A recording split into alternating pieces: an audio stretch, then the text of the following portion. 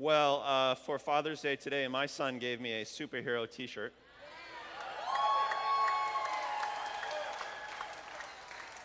It's his favorite superhero, the Flash.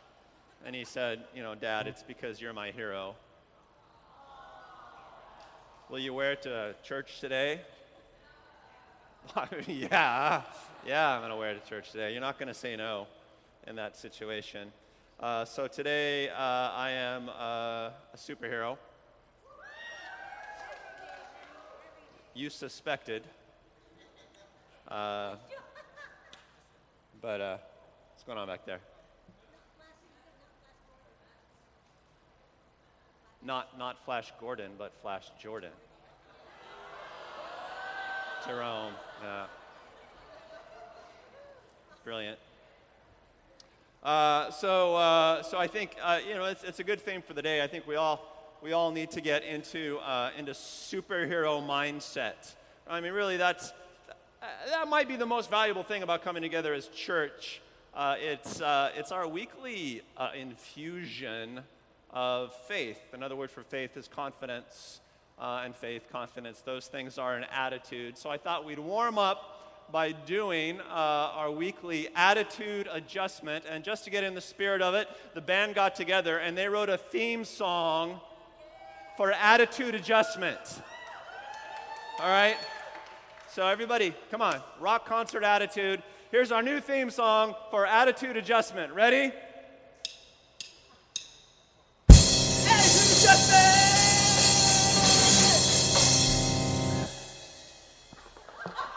All right, wait up. So everybody stand up, and what we're going to do now is we're going to assume the superhero pose of your choice. We've done stuff like this before. You could just, if you want to, and research back this up, we've talked about this, you can just take the victory pose if you want to. You can just take Superman pose if you want to. That's okay. You can try that one out, see how it fits. You can take Wonder Woman pose. All right? Or if I'm missing something, what is that, X-Man pose? This is Wonder Woman? I haven't seen the movie, so. All right, so on the count of three, and we're just going to hold it for 30 seconds, but you can't just hold it and think, my pastor is an idiot. You can't do that. What you have to do is you have to bring a little swag to it, or it doesn't work. You have to rock your superhero, all right? So, if you're taking the Superman pose, you have to look to your left and your right to round. You're going to be like, that's right. Uh-huh. You can't handle this. All right, so you got it? We got to do that for 30 seconds. You got your pose? You got it in mind? This is an attitude adjustment, so it's got to be filled with attitude. Ready? 1, 2, 3, go!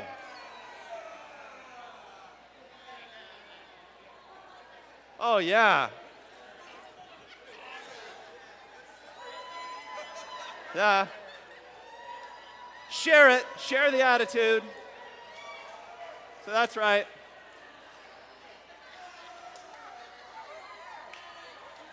We need some of this.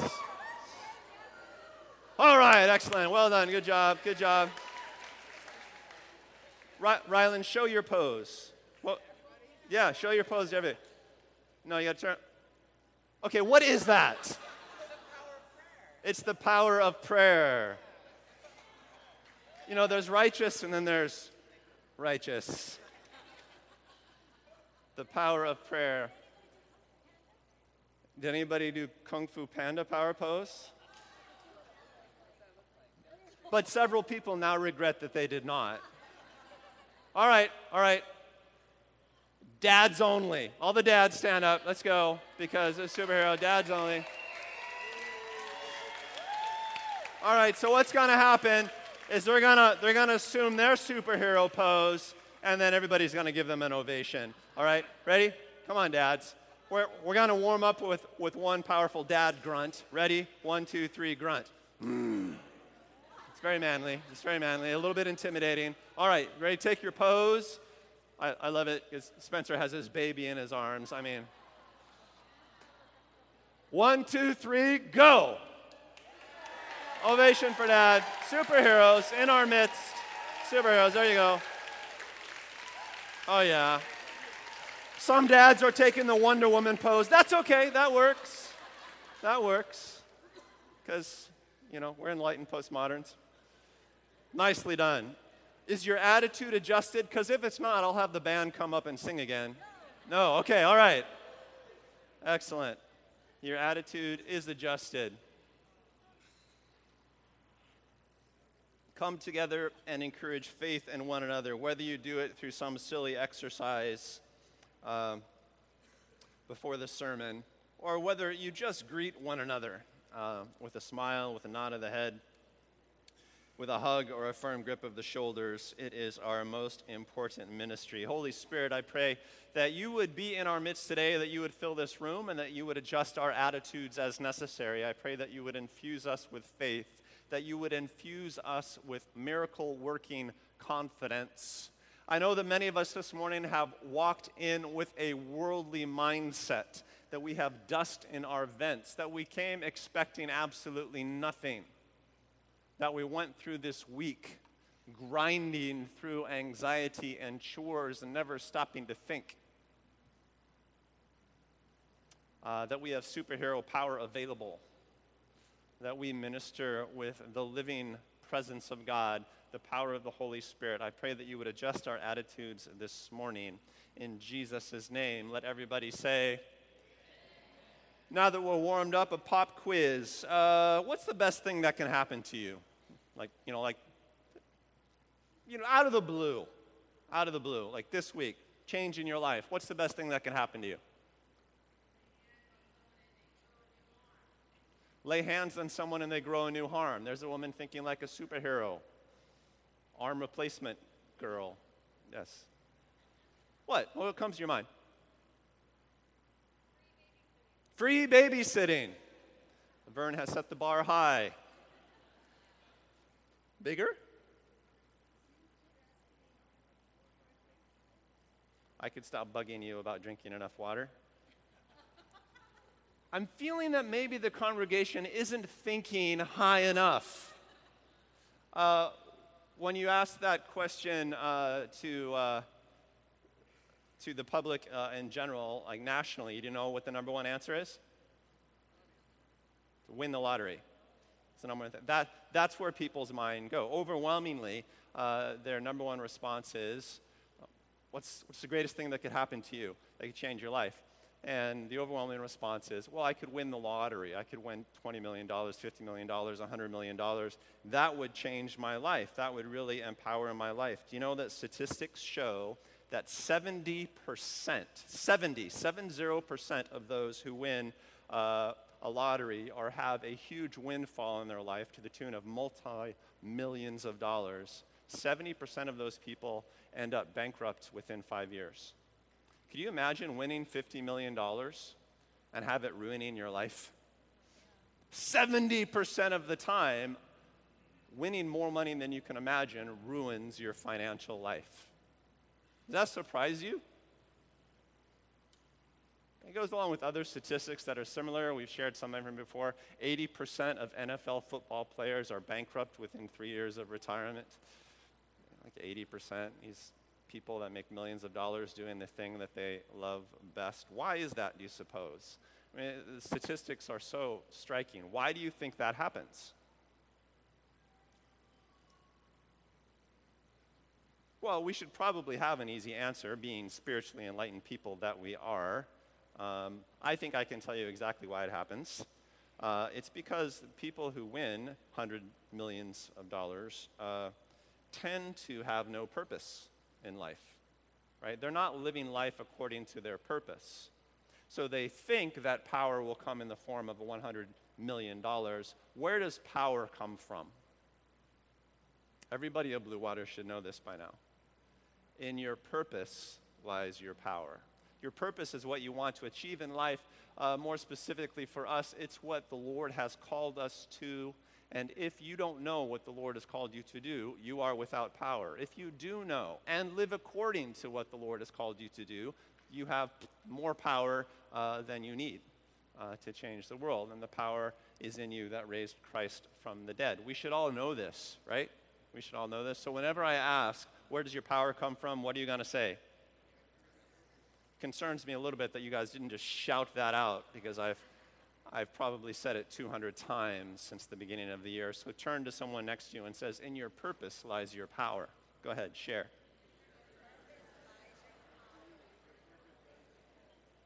In your purpose lies your power.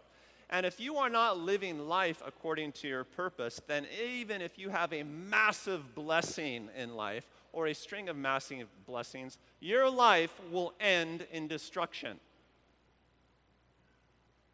Which is kind of a stark thing to say, so I'll say it again. If you are not living according to your purpose, then even if massive blessings come into your life will end in destruction. Your legacy will be destructive. No matter what you accomplish, if you're not living according to your God-given purpose, ultimately it will all just end up in destruction. If you live without godly purpose, things end badly. You'll lose your way. Things that you think you have achieved will end in chaos. And of course, I mean it literally as well. We have a scripture today from what is, at least in terms of order of publishing, the last book of the Bible, the book of Revelation. We've done this whole series on the Bible, the story of God. I thought I'd just sort of punctuate it by reading from Revelations today, book of Revelation, Revelation 20. So this is a prophecy about the end of this age as we know it. And the revelator, the prophet, a fellow named John, is having an amazing open vision from the Lord. And in chapter 20, he says, "Then I saw a great white throne and him who is seated on it." Who do you think is seated on the great white throne? God, Jesus, the Lord, yeah. "The earth and the heavens fled from his presence," an awesome presence, "and there was no place for them, no place for them to hide. And I saw the dead, great and small, standing before the throne. And then books were opened, records were opened. And then another book was opened, another record was opened, which is the book of life," which sounds like the important one. "The dead were judged according to what they had done as recorded in the books." There's a record of our deeds, evidently. The sea gave up the dead that were in it, and death and Hades gave up the dead that were in them, and each person was judged according to what they had done. Then death and Hades were thrown into the lake of fire. The lake of fire is the second death, the final death. Anyone whose name was not found written in the book of life was thrown into the lake of fire, into the final death. The passage continues, the beginning of the next chapter. "Then I saw a new heaven and a new earth. For the first heaven and the first earth had passed away, and there was no longer any sea." The sea in Judeo-Christian tradition always represents chaos. There was no longer any chaos.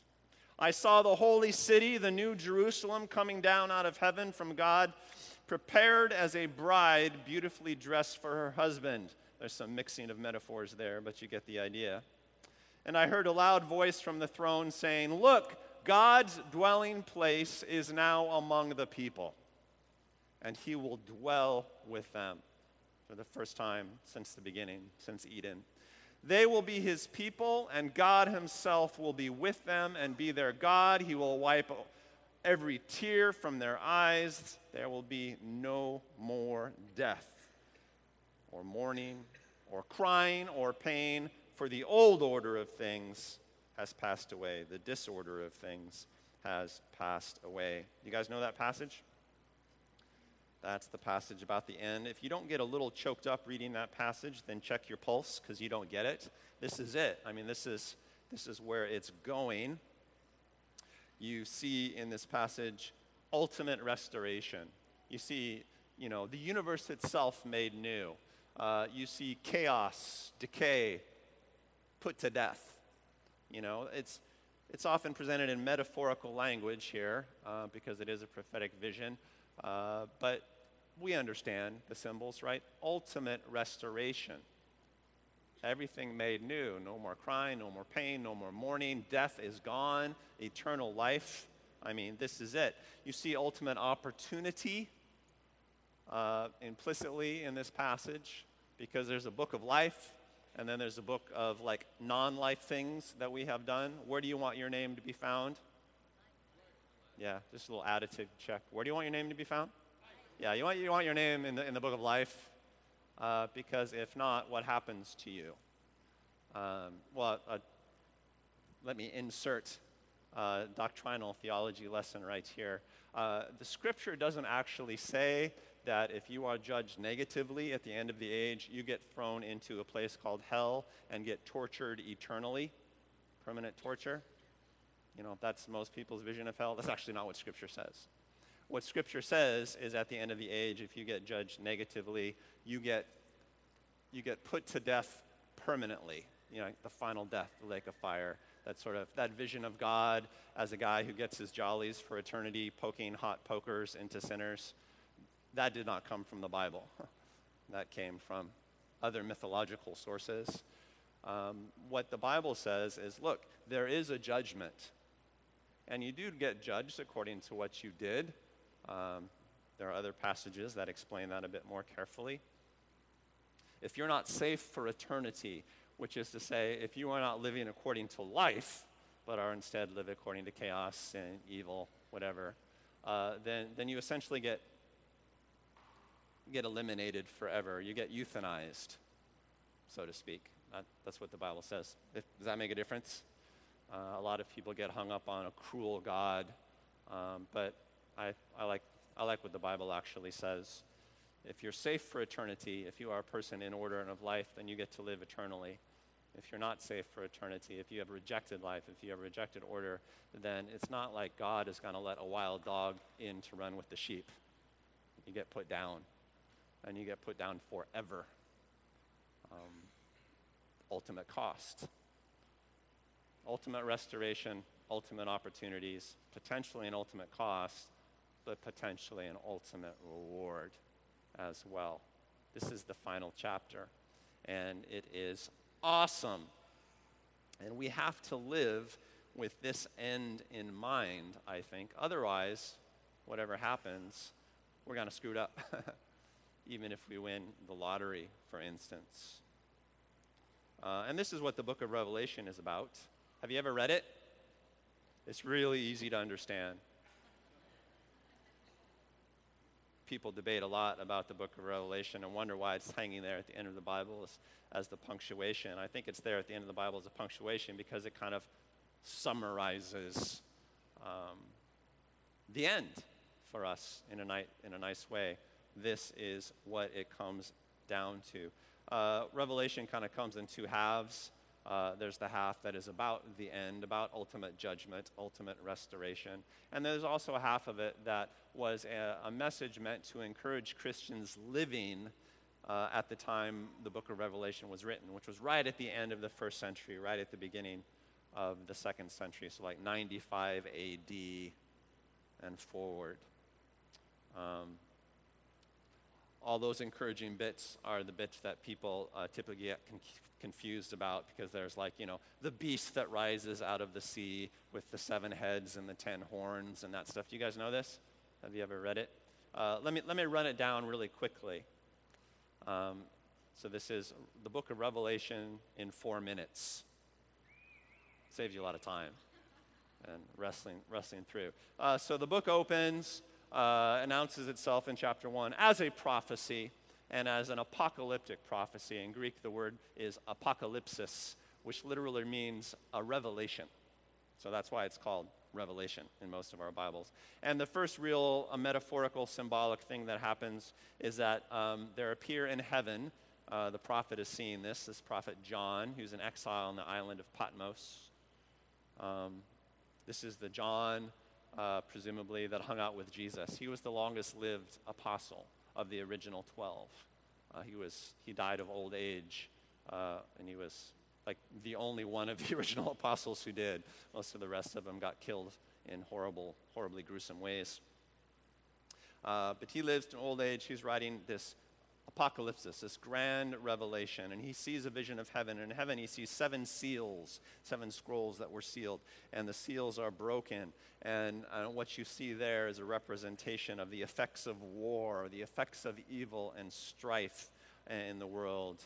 You got death, you got famine, stuff like that. And in the middle of that vision is a group of faithful, of Christians who persevere to the end, and they are calling out for justice. So that's kind of how it opens. There's a picture of heaven and earth at war, and in the middle of that are a group of the faithful who end up being kind of like the superheroes of the war on earth. Then 7 trumpets sound, and against the forces of war, against the forces of famine, plagues are released. 7 plagues. 7 trumpets release 7 plagues against the oppressors. And it reads a little bit like the story of the 10 plagues of Egypt, where God said, to Pharaoh, "Let my people go." And Pharaoh said, "No." And so the Lord said, "Well, I'm going to start releasing some warnings to you in the form of plagues that hopefully will get you to listen." The same thing kind of repeats in the book of Revelation. All of these plagues, all of these sicknesses, all of these warnings, as God is saying, stop the injustice, stop the injustice. And then you get a series of revelation that are like pulling back the curtain. The world is at war, there's all these famines, there's all this death, there are all these plagues, but what's really going on? And the first thing John sees in his vision is this woman giving birth to a child, a holy child, which is, the child being Christ, being Jesus. The woman, maybe Mary, but probably more generally, just like, God's people. Birthing a Savior into the world. And there's a dragon trying to kill the baby. Who does the dragon represent? Pop quiz. Yeah, I'm going to go with Satan. Personification of evil, that sort of thing. So the vision says what's really going on is that there's a manifestation of evil, and there's a manifestation of godliness and righteousness, and they are at war with one another. That's what explains all warfare, all death, all famine, everything else that you see in the world. And then the vision gets into specific contemporary manifestations of this conflict. And the first, maybe the most famous symbolic vision is the beast that rises out of the sea, the beast that comes out of chaos, literally, and it has the 7 heads and the 10 horns, and it's all very, very symbolic. That almost certainly is a symbolic representation of Rome. Rome was the giant power of the day, and during the writing of this letter, the prophet is encouraging Christians to be faithful in the midst of persecution. What's happening is Rome is systematically executing Christians. The good news is that Christianity had done fantastically well in the first century after the death of Jesus, even though they had no power and it was a bunch of poor people spreading it around the globe. It actually took root, and it became famous in most of the cities of the Roman Empire. At a certain point, Rome decided that it just had enough, that for some reason, of all the religions that existed in the Roman Empire that Rome had embraced, it would choose to kill one. It would target one, Christianity. Why Rome picked out that one, this strange cult of poor people? Well, the prophet explains that. It's because it was the one that really counted, because all of life boiled to this opposition between the holy child and the dragon.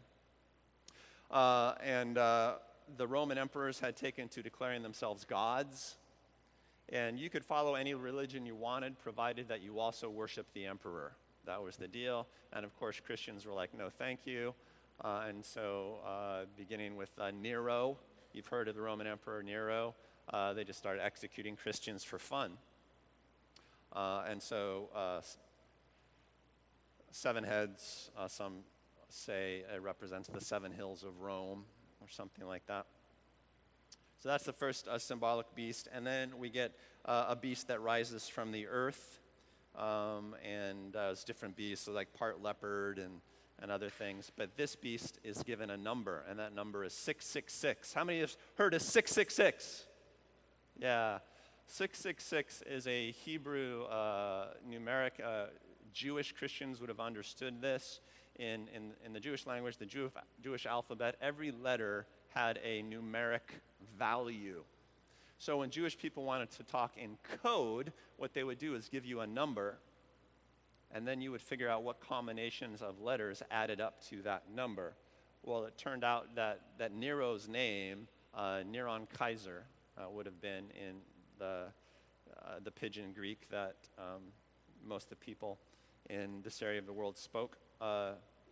You add up all the letters in that name, and it comes out to 666. So that's what 666 is. It was code name for Nero, because if the Romans had picked up the letter Apocalypsis, John's letter of Revelation, and read about Nero, then they would have destroyed the letter and anybody who had it. But by writing in code, they could criticize Nero, and the Romans would be none the wiser. That's what's going on. So mark of the beast, the Antichrist, the personification of evil, the thing that's trying to wipe out the child and those who follow the child. It's the Roman emperors that are doing it. In the midst of all this persecution, these beasts that are coming up, written in code so that only Christians and Jewish people would understand, you get from time to time an appearance of 144,000 people, a remnant of the faithful. 144,000 is 12 times 12 in Hebrew numerics. 12 is the number of complete government. That's why there were 12 apostles. So 12 times 12 means like super complete. 12 times 1,000 is super, super complete. In other words, the full gathering of the people of God. In the book, it's represented as 144,000. And they're always matched with the Lamb. What does the Lamb represent? Jesus, the sacrificial Lamb. The 144,000 typically represent those who have died for their faith, who are now with the Lamb.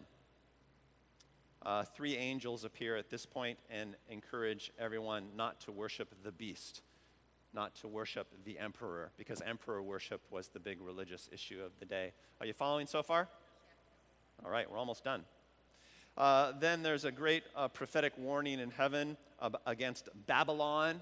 Babylon was a name that Christians and Jews used to refer to Rome, because Babylon was the great evil city of the Old Testament. Rome is sort of the great evil city of the New Testament. So they call it Babylon. And again, Roman officials reading about Babylon wouldn't have gotten it. They wouldn't have understood. So it was subversive symbolism. But most importantly, the fall of Babylon is depicted, conquered by a rider on a white horse. White is the color of God's purpose. This rider is obviously Jesus. He speaks the word of God. And it is emphasized that Rome is conquered, but not by human armies, rather by the word that Christ speaks. And indeed, we see that happen. This is one of those prophecies that actually come true. Because just a couple centuries later, Rome fell. I'm not saying political Rome fell to invading armies. Rome fell to Jesus. Emperor Constantine, who did not declare himself to be a god, a Roman emperor, Constantine, became a Christian and said that Christianity was no longer illegal in the empire. You weren't going to kill Christians anymore. And a little while later, Christianity became recognized as at least one of the state religions of the Roman Empire. Rome fell to Christianity without a shot being fired by the Christians, which is exactly what the book of Revelation predicted. And now, when we think of Rome, we think of a Christian capital, right? And Satan has had to change his strategy entirely.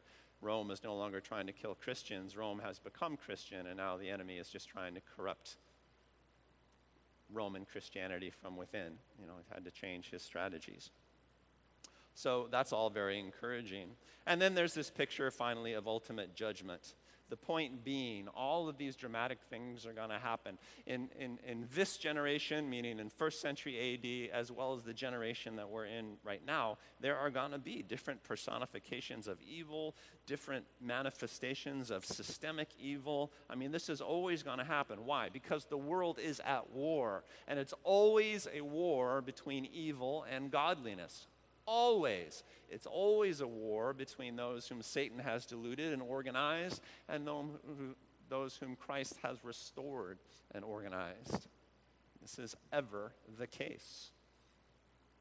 So we who are on the side of good, who are following the victories of Jesus, need to keep this end in mind, and we need to hold on. As it says in Revelation 20, verse 4, I saw thrones on which were seated those who had been given authority to judge. In the end, we all end up in a courtroom. And I saw the souls of those who had been beheaded because of their testimony about Jesus and because of the word of God. There's going to be hordes of martyrs there, tons and tons of people who have been killed for their faith. They had not worshiped the beast or its image. They had not worshiped the Roman emperors. They had not worshiped the beast across any generation. There's still a temptation for us to worship the beast today. They had not received its mark on their foreheads or their hands. They came to life and reigned with Christ 1,000 years, 1,000 years being a picture of completion. Hold on, and it will pay off. Hold on to the point of death, and it will pay off. Don't worship the beast. Don't worship the beast. Revelation teaches that the world is at war, and there is great pressure to give in. In those days, it was a pressure to worship the emperor so you didn't get killed. Or the mark of the beast. You hear, if you read the book of Revelation, much is made of this phrase, the mark of the beast. The image of Nero appeared on all the Roman coins. Revelation says, if you don't have the mark of the beast, you can't buy and sell. If you're not willing to use graven images, which Jewish people were not willing to use graven images, then you were not allowed to buy and sell, right? You couldn't use the coin. That's what that's about. But in our age, it's going to mean something different. Don't worship the beast. Don't give in. Lottery statistics teach that in a world at war, even massive blessings can become a deadly distraction and a burden if you fail to keep the end in mind. If you fail to realize that this is a world at war every day. If you fail to realize that you have a purpose to do, you need to complete it. Because in your purpose lies your power, because pursuing purpose, which is to say doing the ministry that God has called you to do, that's how we exercise trust in this world. If you have been following the whole sermon series on the arc of the Bible, you remember that the first stories from the book of Genesis were about precisely this. We knew God existed. We did not trust God to be good, so we disobeyed him in the Garden of Eden. The first thing God did as a response to that was he gave us a purpose. He said, look, you gotta tend this garden. You have to bring order to the world. Go subdue the earth. You have taken the earth into chaos, but I want you to bring order. I want you to bring restoration. That's your job. Do it. And if you do that, then maybe you'll realize at the end that I was trustworthy all along. Our oldest stories, humanity's oldest stories, present life in these terms. You've got a job to do. Remember to do it, or the chaos will take you.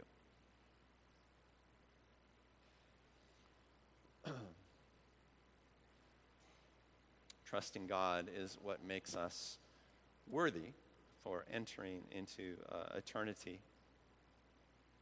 Jesus himself rarely talked about sin, very rarely. But he often talked about judgment, which is to say he often talked about the end he often talked about eternity. He doesn't want us to obsess about sin, but I think he does kind of want us to obsess about judgment and about whether or not we're keeping true to our purpose until the end, in the midst of all the chaos and all the warfare. Jesus actually even sweetens the pot a little bit. He says things like, as you go through your day, store up for yourselves treasures in heaven, meaning that it's not just about how you get judged at the end, it's about what you have in eternity's bank account at the end. The godly things that we do, the purposeful things that we do now, actually turn into some kind of wealth for us in heaven. I don't know how that works, and actually Scripture is explicitly evasive about how that works, saying, no eye has seen, no ear has heard, no mind conceived what lies in store for us in heaven. But we get rewarded for pursuing our purpose every day. Good deeds, it's not just that they go unpunished, but ultimately they count eternally. That's awesome. I like that. That's what I want.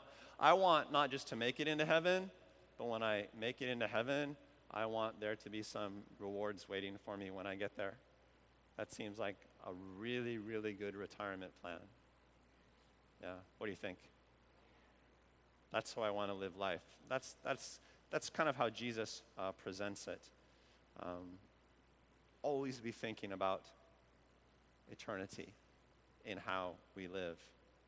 So, let's remember that this world is chaotic, that chaos resists life and goodness. Let's remember that if you get distracted, even by massive things like a $100 million lottery win, then you're going to get your butt kicked. And you're going to get your butt kicked in a way that will have terrible repercussions for you in eternity. Things are not neutral in life. The days are evil. The days are chaotic, as Scripture puts it. So I think we need to remember three things, and this is as good a summary of what we have been talking about for the first 6 months of the year as I know how to give. Three things that we need to keep in our minds or to be clear on in our minds. This is really, really simple. You need to get clear on your attitude. You need to get clear on your purpose. And you need to get clear on your method. Everything hinges on this. So it's really worth thinking through. Without faith, it is impossible to please God. Faith is an attitude, right? It's an attitude that says, hey, God could do something great here. The thing that is most contagious about you is your attitude, is whether or not you are moving in faith, which is why we do attitude adjustment exercises. And it's the most valuable thing that we have to give to one another. It's not knowledge. It's not even service, material service. The most valuable thing that we have to share with one another is faith attitude. So we need to get clear on that. I tend to suck at faith attitude, as heroic as I am. I need to spend a little time every day kind of doing my own personal attitude adjustments. Like, there's a big difference living in faith attitude and living in world attitude. Do you think that's true? There's a huge difference living in faith attitude and living in world attitude. Which attitude do you live in? Go ahead, write it down. Simple question, simple answers. Do you live in faith attitude? Do you live in eternity attitude? Do you live in victory attitude? Or do you live in, oh crap, it's Monday attitude? You need to get clear on it. Because in one lies a great deal of fruitfulness, and in the other lies a great deal of destruction. Then you need to get clear on your purpose. We all have a singular purpose as Christians to be salt and light. It's super vital. You need to get clear on it. You need to be a positive effect on the people around you, on the world around you. That's being salt. It's being flavor, or it's being light. It's being illumination. Jesus uses different metaphors to explain it. But you need to affect the people around you, or else. And one always hates to put it like that. But Jesus says, if salt loses its saltiness, it's good for nothing except to be thrown out and trampled by men. Perhaps more concretely or thoroughly, look, if you forget your purpose, you lose your power. And if you lose your power in a time of warfare, what happens to you? Well, yeah, you get trampled by men. And in the end, you might get thrown out permanently. This is really vital stuff. This is kind of the doctrine of our faith. So we need to get really clear on our purpose. That's our general purpose. And you have a specific calling from God. We've gone through that a couple times as a congregation. This upcoming Pathway to Purpose conference that we are doing on July 29th is just one day that we are setting aside to really help people get clear on their specific calling, their specific God-given calling. And we have designed it in such a way that it's not just for believers, it's not just for Blue Water believers, but you can invite non-believers as well. Because I firmly believe that people who search for purpose, honestly, end up finding God. Just as people who search for God, honestly, end up finding their purpose. So the conference is designed for that, getting clear on your specific God-given purpose. Everybody has one. You have to know what you want to achieve. Not what you want to do, but what you want to achieve. That's your purpose. Your plans will get reshaped by many forces, but your purpose will never be reshaped. It's eternal. It comes from God. And then you need to get clear on your method, by which I mean you have to have routines and rituals and tools. You need to develop skills for pursuing your purpose. Best practices, as we put it at one point in our survey on the Bible. How are you going to do what God has called you to do? Hopefully church is part of that. Hopefully an Ohana group is part of that. We have different ministry groups. You have to commit to something. You have to follow through. Discipleship is, let's try it again. Discipleship is follow through. Discipling is follow up. Yeah. Follow through and follow up. But you've got to have something that you're doing. If you don't have a specific plan, then the chaos will take you. You need to get clear on attitude. You need to get clear on your purpose. You need to get clear on your method. Otherwise, $10 million won't help you. It'll end up bankrupting you, which is just astonishing. Your life is at stake. So today, I want to end by just trying for a moment of clarity.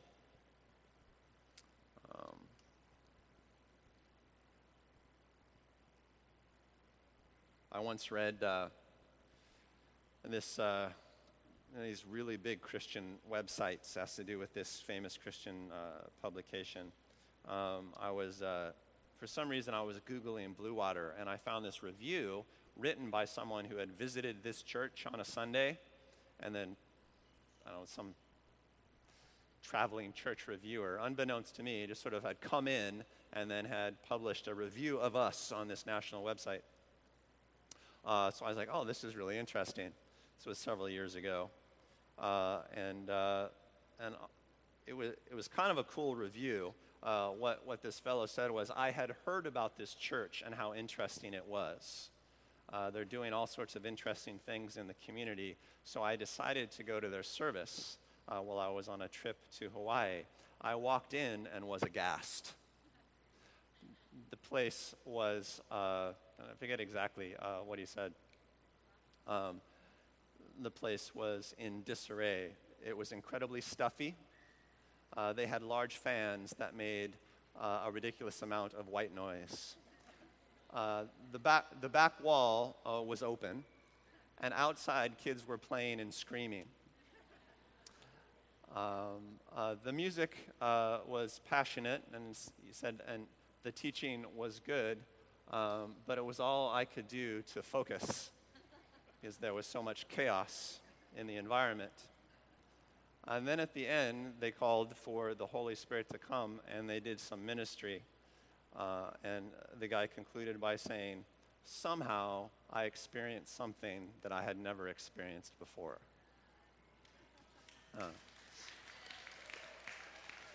And I read that review, and I thought, pretty fair, actually.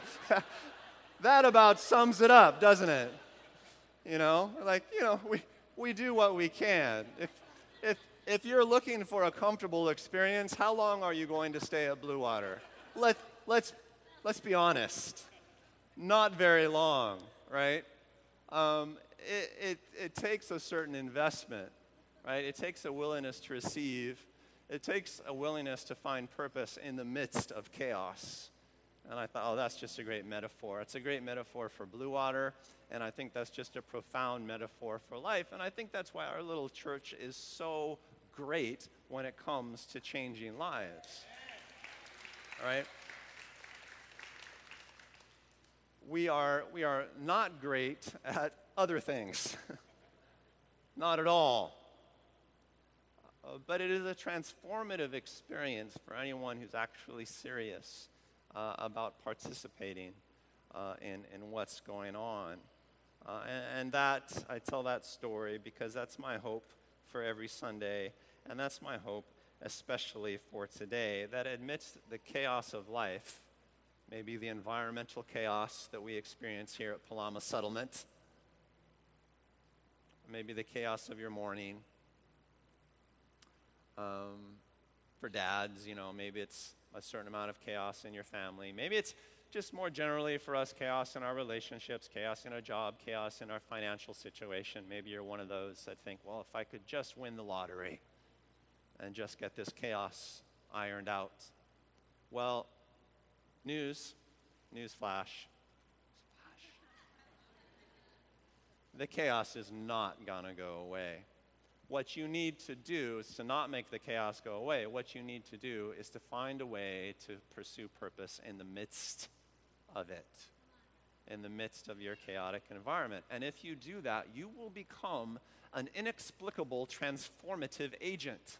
You will be able to do things that normal people can't do. You will have superpowers.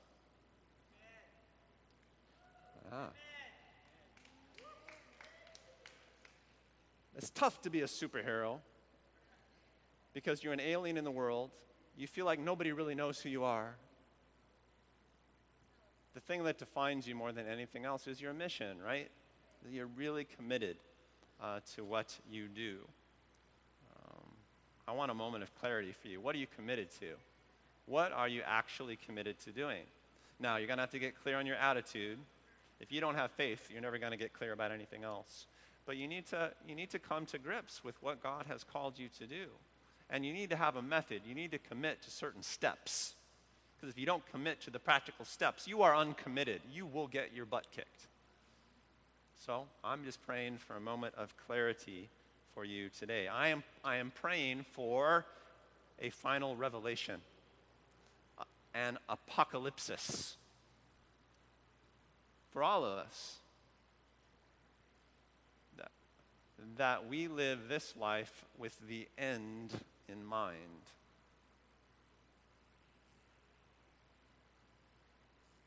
Maybe today it's just a decision to commit.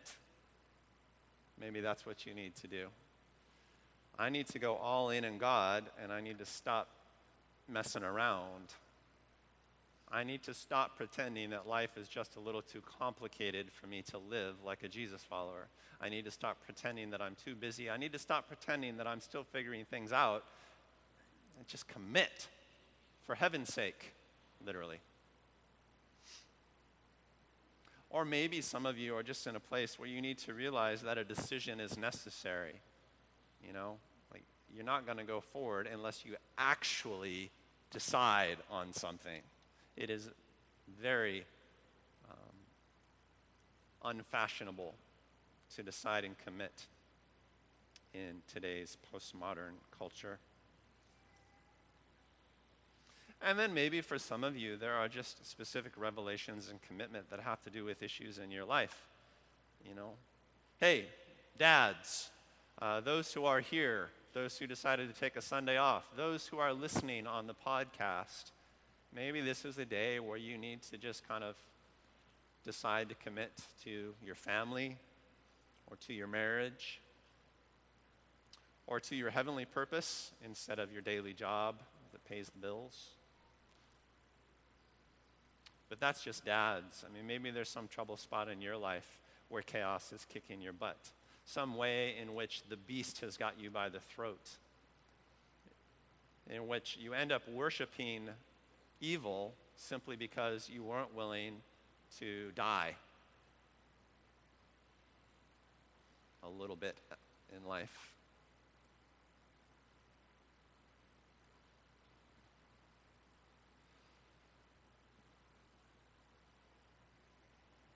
All of us experience moments of death when it comes time to schedule our lives.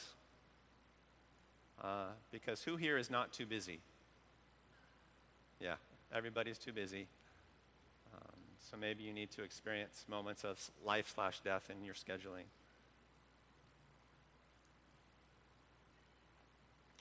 I think there are some here who just need to give up a relationship that they know they shouldn't be pursuing.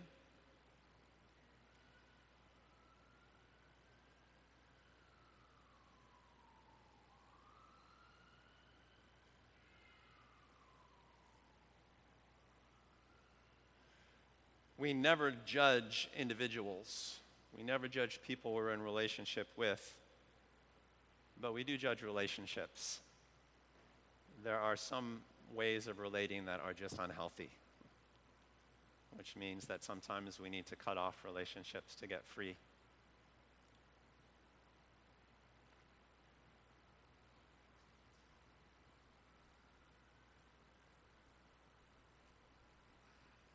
And I think there are probably some here today that need to make some decisions to die with respect to behaviors, comforting behaviors that are ungodly, and that might well end up with you worshiping the beast, so to speak. Different ways in which you worship the beast in order to comfort yourself.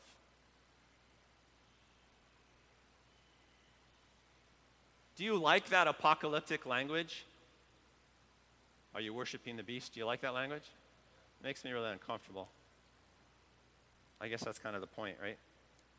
Holy Spirit, we pray for your ministry to close off our time together this morning. We pray, Lord, that you would come and be a good dad to us, that you would speak authoritatively in our lives, because we know that you have authority to judge. Authority to judge in a final way.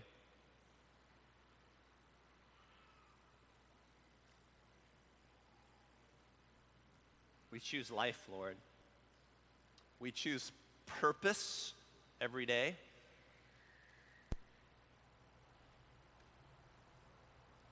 Get us clear on it, Lord, and suggest to us practical things to do. In Christ's name, everybody says,